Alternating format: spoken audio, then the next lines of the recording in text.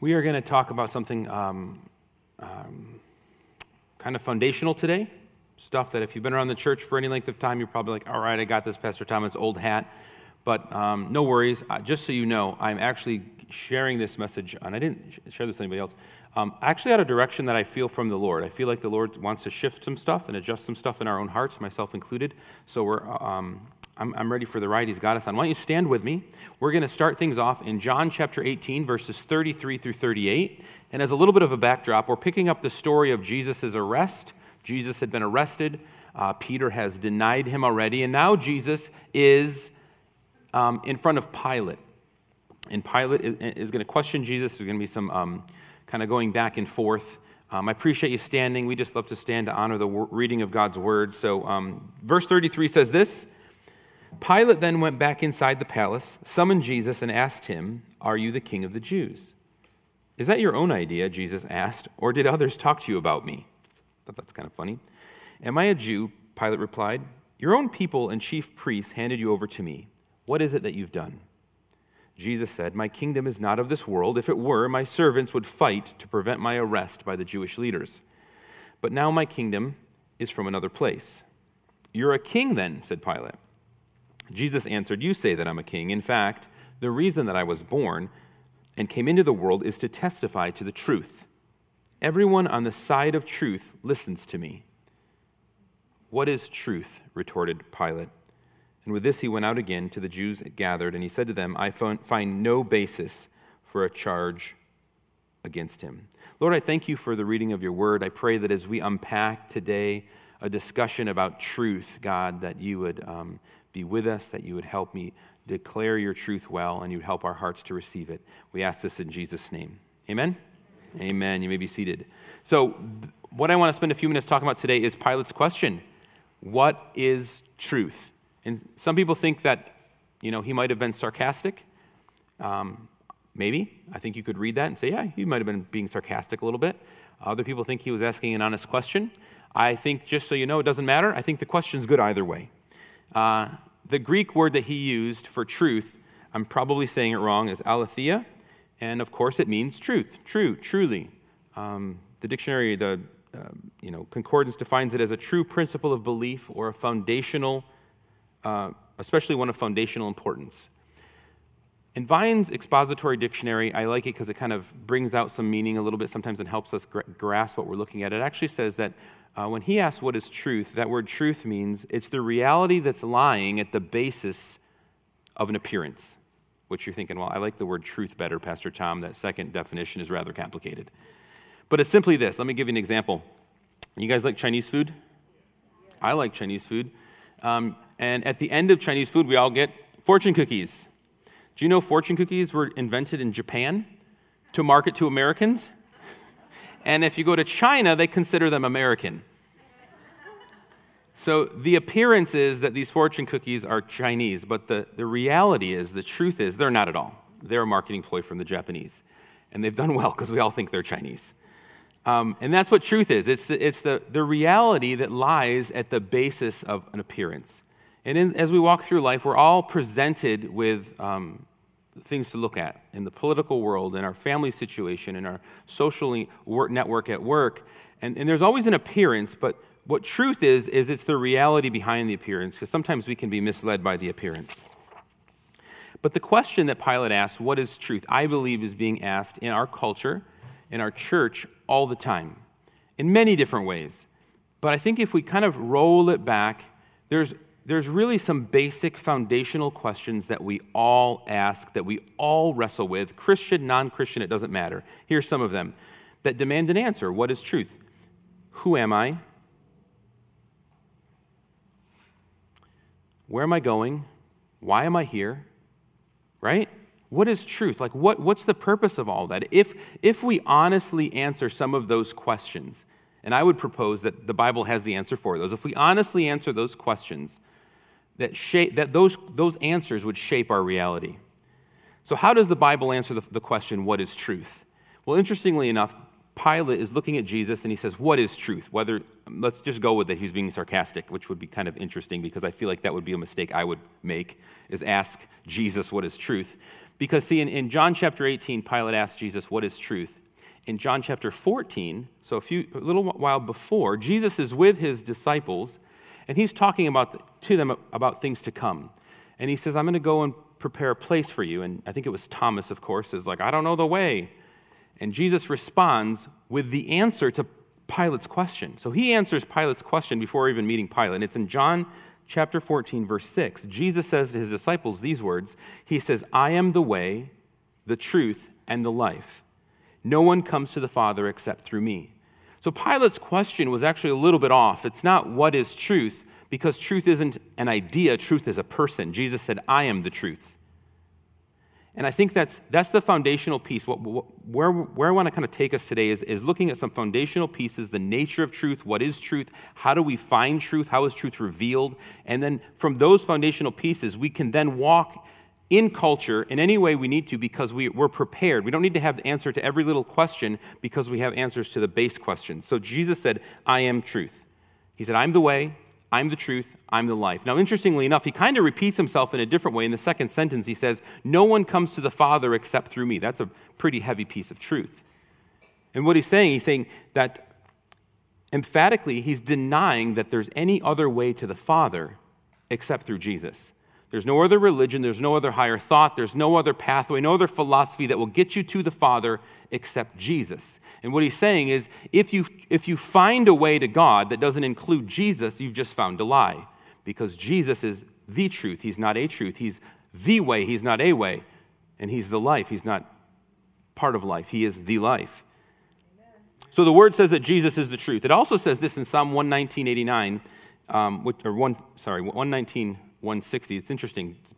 Zach read out of 119 today, and I have two scriptures out of 119. So there's a lot going on in Psalm 119. But in that psalm, it also says, not only does the scripture identify Jesus as truth, it says these words. It says, the word, your word is truth. The entirety of your word is truth. Each of your righteous judgments endures forever. The scriptures actually give us two things, that Jesus is the truth and the word is the truth. The entirety of the word is truth, which is interesting because in the Gospel of John, when that opens up in chapter 1, Jesus puts those two things together. It says in John chapter 1, verse 1, in the beginning was the Word, and the Word was with God, and the Word was God. So now it's talking about Jesus. And in verse 14, it says, the Word became flesh and made his dwelling. The Word became flesh and made his dwelling among us. So the gospel tells us that the Word and Jesus are the same. Jesus is the Word is Jesus. Amen? So when we ask the question, what is truth? The answer to that question is, well, truth is the Word. The living incarnate Word is Jesus Christ himself, and that's our foundation for all of truth. So the three things I want to do is I want to talk about three pieces that are nature. How do I want to say this? That are the nature of truth. It's not the totality of what truth is, but three things that will help us identify truth as we go through life. There's more to it. This is kind of like a college level 101 class. You know those intro ones? This is the intro to the intro. The nature of truth, the nature of Jesus. The first thing, if you have your notes, it says that truth does not change. And over this past year, if you're like me and you've touched base with social media and all the craziness that's going on, this is a really interesting one because one of the things that drives me bonkers is this phrase, my truth and your truth. And I'm sorry if that upsets you that I said that, but that's just not true. There's no such thing as my truth and your truth. There is only the truth. Amen. The Bible says in Hebrews 13:8 that Jesus Christ, who is the truth, Jesus Christ is the same yesterday, today, and forever. There can't be a truth that changes because Jesus doesn't change. Amen. So if I'm leaning into a truth that's changing, or you have your own version of that truth, one of us is believing, or possibly both of us, is believing a lie because the truth doesn't change. And in our culture, with my truth and your truth, it's being championed by talk show hosts. And I'll say Oprah didn't invent this. I tracked it back all the way to the ancient Greeks. There were philosophers named the Sophists who believed in a relative truth. There's no such thing as absolute truth. They preached, or not they didn't preach, but they taught a relative truth. My truth, your truth. It just depends. We do this too. Pastor Justin alluded to it last week. It's when we make a Jesus in our own image. And we do that. Let's be honest. I've done that before. Guilty as charged, so don't think I'm talking about you. I'm talking about myself. And how do we know when we do that? We make a Jesus in our own image when my Jesus allows me to sin, and that's okay. Because Jesus doesn't allow that. Jesus makes no room for sin because he died for sin. If in your theology you have room in your theology to sin, and that's okay with Jesus, you've created a Jesus in your own image. If in your theology you've left room for you to hate your brother, you've created a Jesus in your own image. If in your theology you've created a space that allows you to be vicious and hateful and all the things that just aren't about Jesus, then we're creating a Jesus in our own image. It becomes a my truth and a your truth instead of his truth, because Jesus is the same yesterday, today, and forever. I don't know if this helps anybody. It helped me in thinking through some stuff, but I know sometimes, what's the outworking? If my heart is anchored in truth, I always think in terms of trees and roots and fruit, so sorry if that's not you. Could be because we're doing planting at my house. I don't know. But if my heart is anchored in truth, the fruit of that tree is going to be peace. It is going to be feeling content, right?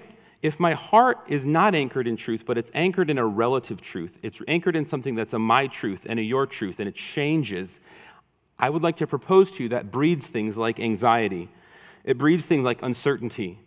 Because there's no actual foundation. There's nothing there that's going to hold us true when the times get crazy. And we're there, amen?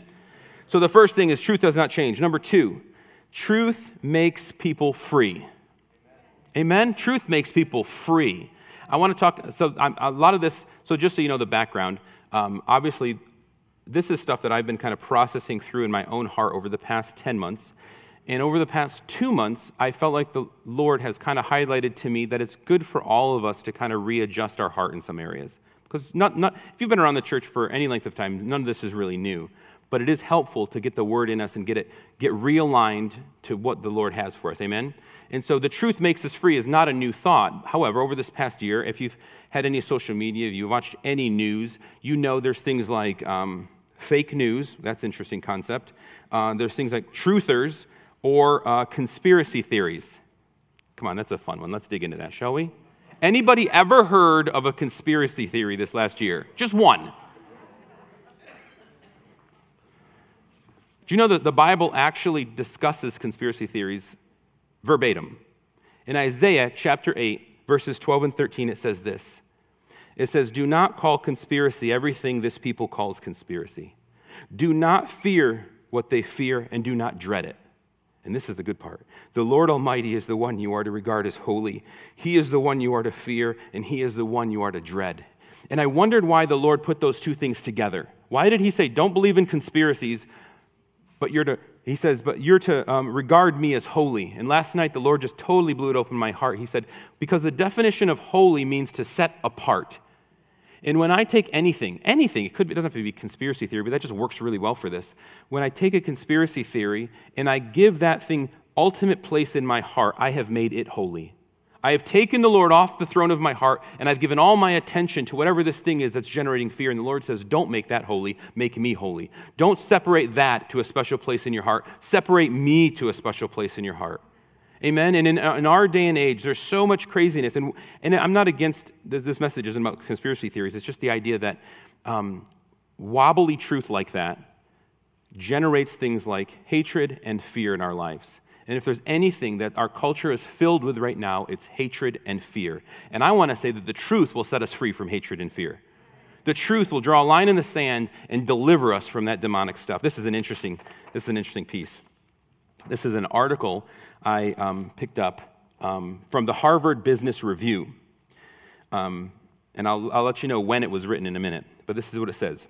And just so you know, this isn't, you might think, well, he's talking about COVID. It's not talking about COVID.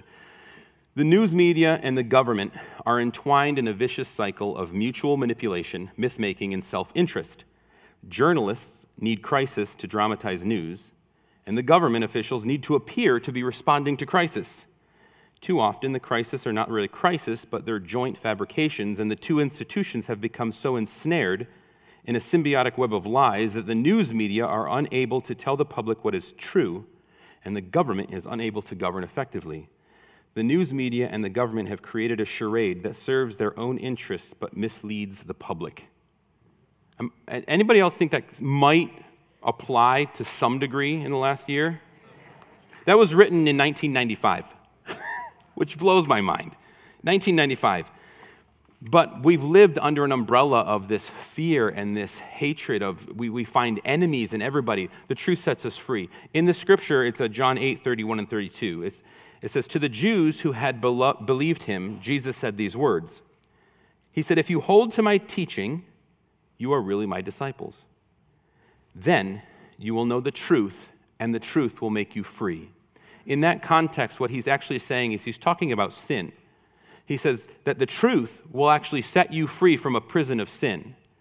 Do you know that is the key nature of truth, is it sets us free from not only sin, but also the effects of sin. It sets us free from unforgiveness. It sets us free from self-righteousness and self-hatred. And it sets us free from the prison we create ourselves in when we get into a life of sin. If we will believe the truth, the Bible says, Jesus said, if you know the truth, if you obey the truth, know the truth will set you free. That's what the scripture says. Now, as a side note, that doesn't mean that Christians are lawless. That's not the type of freedom he's setting us free to. It's not a freedom to be lawless and have no restraint. Actually, the freedom he gives us is a freedom to live right before God. Because without the freedom that Jesus gives us, I have no power to live right. It's called grace. I have no power to live right before God, but there's a freedom that comes through the truth when the grace of God comes upon a life where you're now free to live right before God. That's good news. And the third thing is, truth is revealed in Scripture by the Spirit. Truth is revealed in Scripture by the Spirit. And I'm talking kind of about things that we've all experienced over the last year. I might be the only one that has experienced this, but I want to preface it so everybody knows that this isn't a joke. I use this term all the time. I love the Holy Spirit's work in our midst so much that an honest truth is I'm okay with a little wildfire, because I'd rather wildfire than no fire at all. And I mean that. I want the Holy Spirit to move in our midst. I want to see people continue to get delivered and set free and saved and come to one of my favorite memories in all of life is this lady weeping on a gentleman I know's shoulders, just weeping because she recognized that God actually forgave her. It was just stunning to me. When she met the forgiveness of Jesus, I watched the miracle unfold. I love that stuff. But over the last year, there's been one or two people who have put, I'll just throw in, that's a little bit sarcasm, sorry, a little bit too much emphasis on people. And what I mean by that is prophetic words. Just like we've had conspiracy theories outside the church, we've had somewhat of a conspiracy theories inside the church. We just call them prophetic words. I love prophecy. Prophecy has impacted my life huge. I've given prophetic words. But I think as the church, we need to realize that the truth of the matter is, truth is revealed through Scripture and supported by prophecy. It's not revealed through the prophets. In the same way, truth is actually revealed through Scripture and not the preacher. Right? I just support the truth. And there's a great scripture. It's out of Acts chapter 17, which I love. And it talks about a group of people called the Bereans. And it says, now the Berean Jews were of more noble character, which is this is kind of a backhanded compliment, were of more noble character than those in Thessalonica. Sorry, Thessalonica. For they received the message with great eagerness. And here's the kicker. And they examined the scriptures every day to see if what Paul said was true. We know Paul's the guy that wrote like half the New Testament. And they're like, we're just going to fact check you, Paul. Give me a second. I got to open up the scriptures and make sure what you say. Because I'll believe the scriptures. But the scriptures highlights the Bereans as people of more noble character. They went back to the truth to figure out if what the preacher's telling them is true. And I hate to have to say this, but I think in our day and age, with all the stuff that's coming at us, especially with social media, that's something every one of us has to be responsible to do. Am I taking what I'm hearing and experiencing, and am I filtering in and saying, all right, Lord, let's take it back to your truth. Is it true? And I'm not saying you got to, throw the baby out with the bathwater, but as they say, you eat the meat and you spit out the bones. Sometimes you say, oh, that's not helpful. That's not true. We're going to get rid of that, But we need to be people of the truth. Truth originates from the Word of God. Again, Psalm 119 says this, that the word of God is forever settled in heaven. I love that it says in heaven. I almost feel like it's the Lord saying, but it's not settled in every man's heart. And that's our job. Our job is to get the word of God settled in our heart. Now we're in agreement with heaven, and God can do some good stuff. The word of God is forever settled in heaven. The word of God is true. This is also in Psalm 119 from the beginning. Everything in the word is true. And then John 10:35 has this great connection in case there's any discrepancy. Jesus is referencing this very bizarre story, but he connects two things in John 10:35. I'm not going to read the verse. You can read it for yourself. He connects the word of God with Scripture. In case you had any question, is the word of God Scripture? He says yes. He said, as it came by the word of God, and Scripture cannot be broken. They're one and the same. So what is the word of God? The word of God is Jesus. What is the Scripture? The Bible? The Bible is Jesus in written form.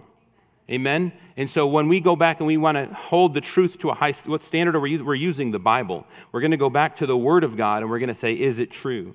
Why does it matter today? So I'm kind of harping on all this truth stuff. It's exciting to me because I feel like for my own heart in life, it's just a great subject right now to talk about. But I also feel like, just so you know, even in our midst of our church family, not even talking about culture out there, there's many people that struggle with what is truth. There's many people that are still trying to figure this thing out, and that's okay. God, the Lord has room for us all, right? But let's just be on the path of truth. But here's the truth. If truth is relative, or simply an opinion, or maybe truth is an experience, if that's the case, then there's no absolute truth. And if there's no absolute truth, then there's no absolute right, and there's no absolute wrong. And if there's no absolute right and wrong, then there's no sin. And if there's no sin, then Jesus died in vain. And if Jesus died in vain, then we have no hope. The question Pilate asked, what is truth, is foundational for every believer to get solidified in their heart because it's what everything else is built upon. And that's why Jesus, right before Pilate asked what is truth, he said these awesome words. I love Jesus. He's just amazing. But in verse 37, he says this, everyone on the side of truth listens to me. Talk about a line in the sand. You want to know who's speaking the truth? Those people that listen to Jesus. If you're not listening to Jesus, you may be speaking facts, but you have to be listening to Jesus to be on the side of truth. Choose who you're going to serve today. The side of truth which listens to Jesus or the side of lies that does not. It's your choice.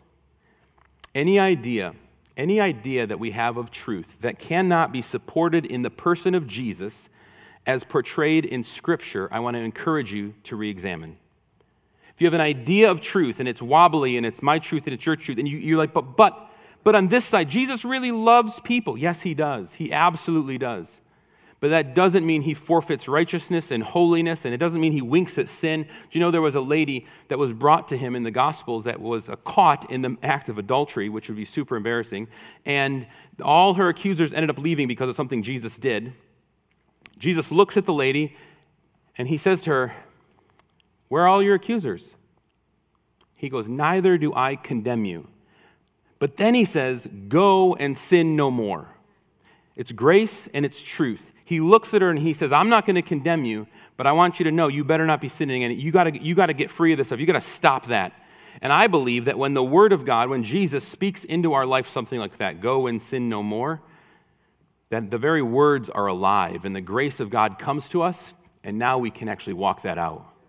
And that's why when we get in the Word and he begins to speak life into us, things that were impossible a day ago are now possible because the grace of God hit your life. And that's what makes the truth attainable. All right, so some of us may be kind of wondering, I don't know, I wondered this as I put the message together. Well, doesn't this give people like, Ken said this to me earlier, some people like to take the sword of the Spirit and just stab you with it. You know what I mean? You ever been stabbed by people? It's like just, and doesn't that give people license to like get on soapboxes and tell you how terrible you are and how everyone's going to hell, and they make no room for anybody except for, and I want to submit to you that's not what I'm saying today. You know, I don't want to create a lens where we look through life in a self-righteous condemnation way, because here's the truth. In John 1, it says, the law was given through Moses, but grace and truth came from Jesus Christ, came through Jesus Christ. You know, when I was about 10, my dad, growing up, my father worked on the railroad. He worked for Conrail and I think Norfolk Southern, if you know railroads, both of those for the majority of all my life, I think. When I was about 10, he called my mom. It was summertime, and he says, Carol, there's a train that stopped in downtown Corning. Would Tom like to get on it and go for a ride? Well, come on. What 10-year-old would not want to get on a train and go for a ride? So we drove over there, and I think he knew the engineer. I don't know all the people or whatever, but I got to sit as a 10-year-old right in the engineer's seat, you know, by that window where they stick their arm out and wave at people as they go by. And I got to drive the train, which was super less exciting than I thought it would be because they just stay on the track. There's nothing to do. You know, you can go faster and slower or whatever. But I remember this. As I'm sitting there, there's this big flat pedal on the floor, and the engineer says, well, you have to stand on that. If you don't stand on it, the train stops because it's called the dead man's brake. And what it's meant for is once you get this thing trucking, it takes a lot for it to slow down. And if an engineer dies in the midst of it, it's just going to keep going. They'll have no way of stopping it. Those things are, you know, bullets. So what they have is they have the brake. You have to stand on it. And if the guy dies while he's driving the train, the thing comes to a stop. Well, that's what I believe that grace is. As we drive this train called truth, we have a brake, and it's a dead man's brake, and it's called grace. We're not actually supposed to minister the truth of Jesus Christ without the grace of Jesus Christ. You and I have been given absolute favor and access to a good God, a good Father, and everywhere we go, we tell them the truth and we bring them the grace at the same time. And sometimes it gets really messy. I think especially in our day and age, you know, you get into some situations where as a Christian, you're like, oh, I know, but this is wrong. Yeah, it super is wrong. And I don't know how to help them without, you know, you ever get there? You're like, I just know it's wrong. I don't know what to do with it. I think what God's answer is, he's like, hey, just jump in. You just jump in. You go love them well. You bring the grace of God and the truth, and we'll figure it out as we go. Because we live in a messy culture, and I think the church can't be afraid to get messy. But it has to be with both grace and truth. Amen? Sometimes we don't have all the answers, but we point people to those that do. One of my favorite theologians right now, his name is Dr. Michael Brown. He's a Messianic Jew, a born-again Jew, and he's just a wonderful man. And he's got this saying, he's like, he said, now more than ever, the church is called to have hearts of compassion and backbones of steel. And I think that really sums it up. So why don't you stand with me as we kind of end things today. I hope it's helped you. You know, we kind of talked about what is truth. I want to encourage all of us to get a good handle on the Scriptures. Find Jesus. Find out who Jesus is in the Scriptures, and let that be our foundation. The fullness, the Bible says the fullness of the Scriptures is truth. You know, so we don't just pick out one piece. We look at the fullness of who Jesus is, and that becomes truth. Jesus is fully merciful, right? We see a merciful Jesus fully throughout the Gospels, full of mercy. But make no mistake, he's also coming, it says, with his eyes filled with fire. And he's riding on a white horse, and his robes are actually stained with blood. In the same way that he's fully merciful, he is fully just. And until we get both sides of all these different things together, you know what I'm saying? There's always the fullness of who he is. Well, the question I said, how do I end this thing? How do I land this plane? And I want to end with this question. What is the effect, outside of the fact that, you know, truth makes us free, what is the effect of truth on a believer? And I think the Lord actually gives us some insight to that in John chapter 7. John chapter 7, verse 37 says this, on the last and greatest day of the festival, Jesus stood and said in a loud voice, let anyone who is thirsty come to me and drink. Whoever believes in me, whoever believes in truth, me, as Scripture has said, there's that Scripture piece again, it says rivers of living water will flow from within them. What's interesting is I've read this, it's actually been one of my favorite scriptures. When I worked at the small church in upstate New York, this was a scripture God gave me that was the umbrella for my entire ministry. I just felt like he just wanted the rivers of living water to flow out of people. But I never knew what this phrase meant. When at the very beginning it says, on the last and the greatest day of the festival, that festival he was celebrating was what's called the Festival of Booths, and it was celebrating how God provided for the Israelites as they went from Egypt to the promised land. 40 years of traveling in temporary huts. And so they just celebrate God's faithfulness and his provision and getting them from their point of slavery to their point of freedom. Isn't that interesting?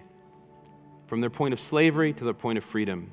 But that day, it says the last and greatest day, actually has a name in Hebrew, and it's this. Hoshana Rabbah. I'm probably saying it wrong, so forgive me. But it means this. It means the great Hosanna. What if you're like me? You're like, I don't really know what that means either. So I went to the next one. It means the great save us, please.